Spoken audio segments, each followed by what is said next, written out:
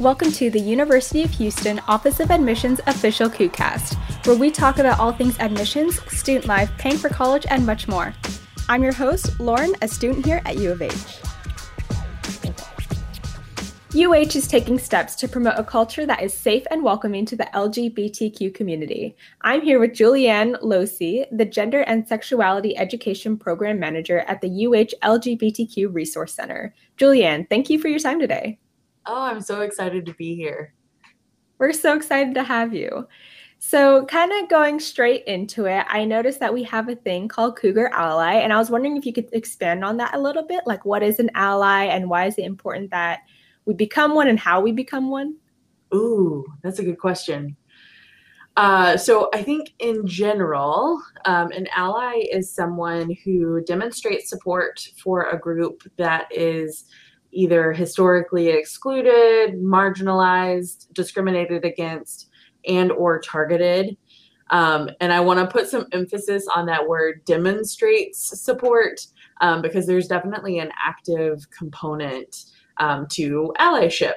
You have to speak up when situations are happening, speak out against systemic oppression, and help create spaces and policies that help support and protect folks. And so specifically for LGBTQ folks, this is thinking about places where LGBTQ people may not be experiencing support or maybe actively discriminated against. And as far as allyship goes, I think once those behaviors are being demonstrated, it's pretty obvious that someone is behaving like an ally. The reason why it's important is because it does literally save lives.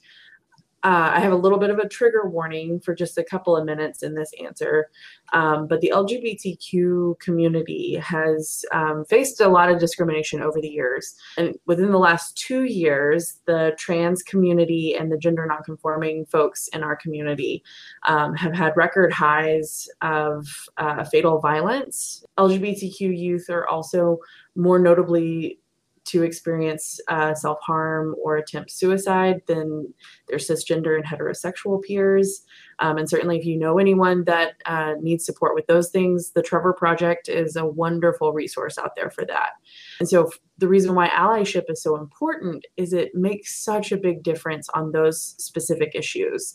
Trans youth who are in an environment where they can use their chosen name and have their pronouns respected are 71% less likely to experience severe depression. They're 34% less likely to have thoughts of suicide, and they are 65% less likely to attempt suicide. So, I mean, just having that respect and that allyship makes a huge difference. And I also want to give a little bit of a plug that even if someone is in the LGBTQ community, there's so many opportunities for intra-community allyship. Just because you identify as gay means that there's still an opportunity for you to be an ally for folks in the trans community. Or if you're in the trans community, there's an opportunity to be an ally for bi people, because there's certainly biphobia and transphobia that exists for those specific identities. And then also, of course, for LGBTQ people of color, being an ally to those intersectional identities and creating space for two-spirit folks and same-gender loving folks, I think is something that we can do to make everyone's life better. So I actually kind of want to touch on some of the things that you said. And one of them is the idea, what you said about being active. Like, I think that that's something that people either like don't consciously think about. They just say like, I'm an ally. But like you said, a big component of that is being active. One of the kind of general rules that I think about, we hopefully are able to be allies to all sorts of communities that need support. And so for myself, I try not to label myself as an ally. I try to live in such a way that the community that I'm trying to support or serve is like, no, you are the ally. And I'm like, okay, great. I don't know if you want to go ahead and kind of zone in on what a Cougar Ally is and that training that y'all offer and how to get a part of it. Yeah, so Cougar Ally Training is a program that we do. It's a experiential education workshop that we spend about, I believe it's about 4 hours, going over some of the basics of what it means to be LGBTQ. And then we do some really in-depth reflection and understanding of what it's like to be in that community. And so it's really been amazing to see how many different kinds of people show up to the training. We have students and faculty and staff, and you get this opportunity to like really hear each other's viewpoints and consider the ways the LGBTQ community experiences life around you, and how you can impact their life as well. And so I kind of talk about it as being a really foundational part of getting introduced into allyship, because sometimes we do have folks who are like, I haven't heard of most of this. I'm really starting at the entry level. And so we want to make sure that those folks get the understanding of some of the basics. But then we also get lots of people who are in the community or have lots and lots of friends in the community. And we try to make sure that everybody walks away having the opportunity to learn something new, think about something in a new way, and then like kind of move forward, just being a little bit more mindful about what the world looks like for other LGBTQ folks. And I've noticed a lot of people using the gender neutral language and pronouns, but for those who maybe don't understand why it's so important, can you share why gender neutral language is helpful? Yeah, gender neutral language is just an easy way to create space for everyone. So just to disclose, I'm non-binary. And so when someone addresses a room that I'm in with ladies and gentlemen, they're not including me in that introduction. When language is so gendered that it excludes people, that can really cause something called dysphoria for people, which is basically the feeling that you aren't being seen and you're not being recognized in the space that you're in. And especially when that kind of thing happens over and over and over again, it kind of creates this feeling of gender noise in your life where your identity is being repeatedly invalidated, which can certainly lead to some of the anxiety and other mental health concerns that I mentioned earlier. But yeah, when gender neutral language happens, it's just great because it includes everybody. I think it's hard for people to shift that mindset because we're so used to kind of assuming the language that we should use. People have been using ladies and gentlemen for so long, and it takes a little extra mental effort. But one of the things I love is that technically y'all is gender neutral. Yes. And then, while we're here, I just want to give some more suggestions. Like, I think one of the things that I hear a lot in Houston is sir and ma'am, which is totally meant. It's coming from a place of trying to demonstrate respect for someone, but finding some more gender neutral language like friend or esteemed colleague or something like that can just make it a little more gender neutral and a little more open to anyone. Going into something that the Cougar Ally training provides, that is, it involves hearing a homophobic comment and then working in a group to determine the best response. What do you think is the general takeaway from this exercise? Yes, our BAR exercise, which stands for breathe, acknowledge, respond. So I think the general takeaway is that sometimes when we hear something homophobic or transphobic, we have a bit of a reaction inside of us. And it can be very easy to take that reaction as fuel and then say something that is ultimately not helpful to the situation. So instead, this activity helps us learn to take a moment to breathe and calm that reaction inside of ourselves, and then acknowledge where the person is coming from. That gives us the opportunity to see their humanity, see where they're coming from, and then respond in a way that's going to be much more productive.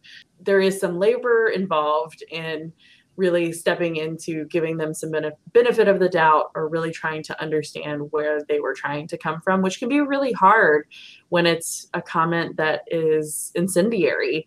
But then by doing that, it gives us the opportunity to have the greatest impact by either providing some education or a different perspective, or even just sharing what your values are that may be different than what was stated. That's great, because I'm a psychology major, so that idea, exactly what you just said, is super important to me. The idea of really understanding where a person is coming from. Homophobia threatens the safety of students, and UH works hard to create a safe environment for all of its students. So what would you say are some of the major steps that the university has taken to create a safe environment on campus? Oh, wow. I think so. I'm a little new to our community, but I can already tell, coming to this campus from working at a couple of schools previously, there are so many gender neutral bathrooms around campus, and that can really make such a big deal for trans and gender nonconforming folks who sometimes feel really unsafe in bathroom spaces, to have a room that they can just go use. Mm-hmm. And then it has been so heartwarming to see how many faculty and staff do attend Cougar Ally training. And I like to give the little plug here that once you attend Cougar Ally training, you get a placard with your name on it. So if you're looking for a faculty or staff member in a specific department that has at least that foundational understanding of what it means to support the LGBTQ community, you should be able to find them a little bit easier. And then there's also been some departments that team up with us to do a review of their department to see if there are opportunities for them to demonstrate more systemic support as an entity. There are offices and departments around campus who have taken those steps to be very intentional to implement that support. I think also the university as a whole has created so many opportunities for students to update their names and pronouns in the systems that we use for names. So you can make sure that you have a Cougar card that has your accurate name on it, so that we're not misgendering people or dead naming people on a regular basis. Oh, I find that so great. I like that how involved the staff is, opening the curtain to this, that so many professors do go to these trainings and want to provide a safe space.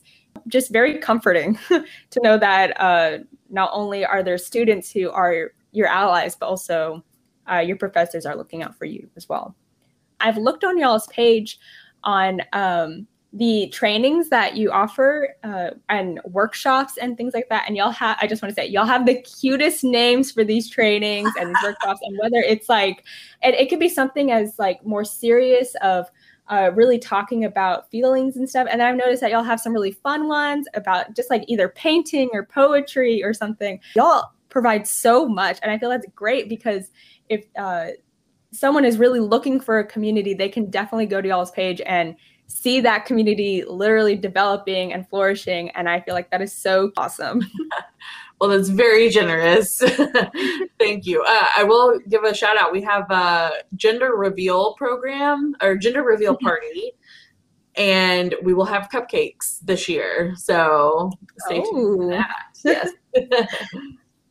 I love it. That is so cute. So I've read in your bio on the UH website, and I just have to ask, you mentioned that you really enjoy humor and have even braved the stage. So can you share with us about how your experience doing stand-up and how humor can really start a conversation into tough issues? Ooh. Yes, I love making people laugh, truly. And I think with tough topics, like I think like you mentioned earlier, people can come into the spaces not wanting to say the wrong thing or feeling really anxious about learning something new. And I do try to find ways to infuse a little bit of humor, as much as possible, actually, just to kind of help bring the mood down. Because the truth is, like, we want our programs in general to be fun and to be engaging. And then just me as a person, like I want people to feel calm and relaxed around me, and to feel like they can have some of that humor with me as well. Well, I feel like you definitely give off that vibe. It's so easy to talk to you. And I'm glad I'm glad that you work to transition that feeling throughout all of the program. I feel like you said, it's very important, especially for people who really don't know much about the LGBTQ community and want to learn more. And just, like you said, bringing down that mood so it's a little less scary about learning something new or trying to tweak your mindset a bit. Yeah. So is there anything you'd like listeners to know about the UH LGBTQ Resource Center? Yes. Feel free to stop by. We are open and students can hang out in our space. We're open Monday through Friday, 9 a.m. to 6 p.m. in the fall. And we're located in Student Center North, room 201. You can check out all the things that you said were cute on our website at uh.uh.edu/LGBTQ. And if you're there, I highly recommend signing up for our monthly newsletter. You can follow us on social media at UH-LGBTQ on Instagram, Twitter, or Facebook. And then stay tuned for some of our events. Well, I'm looking forward to that. I'm looking forward to all those things. Thank you so much for coming on. We really appreciated you. Well, thank you so much for having me, and I really enjoyed this conversation. All right, y'all. So that was the end of our episode, and we'll see you in the next one. Go Cougs.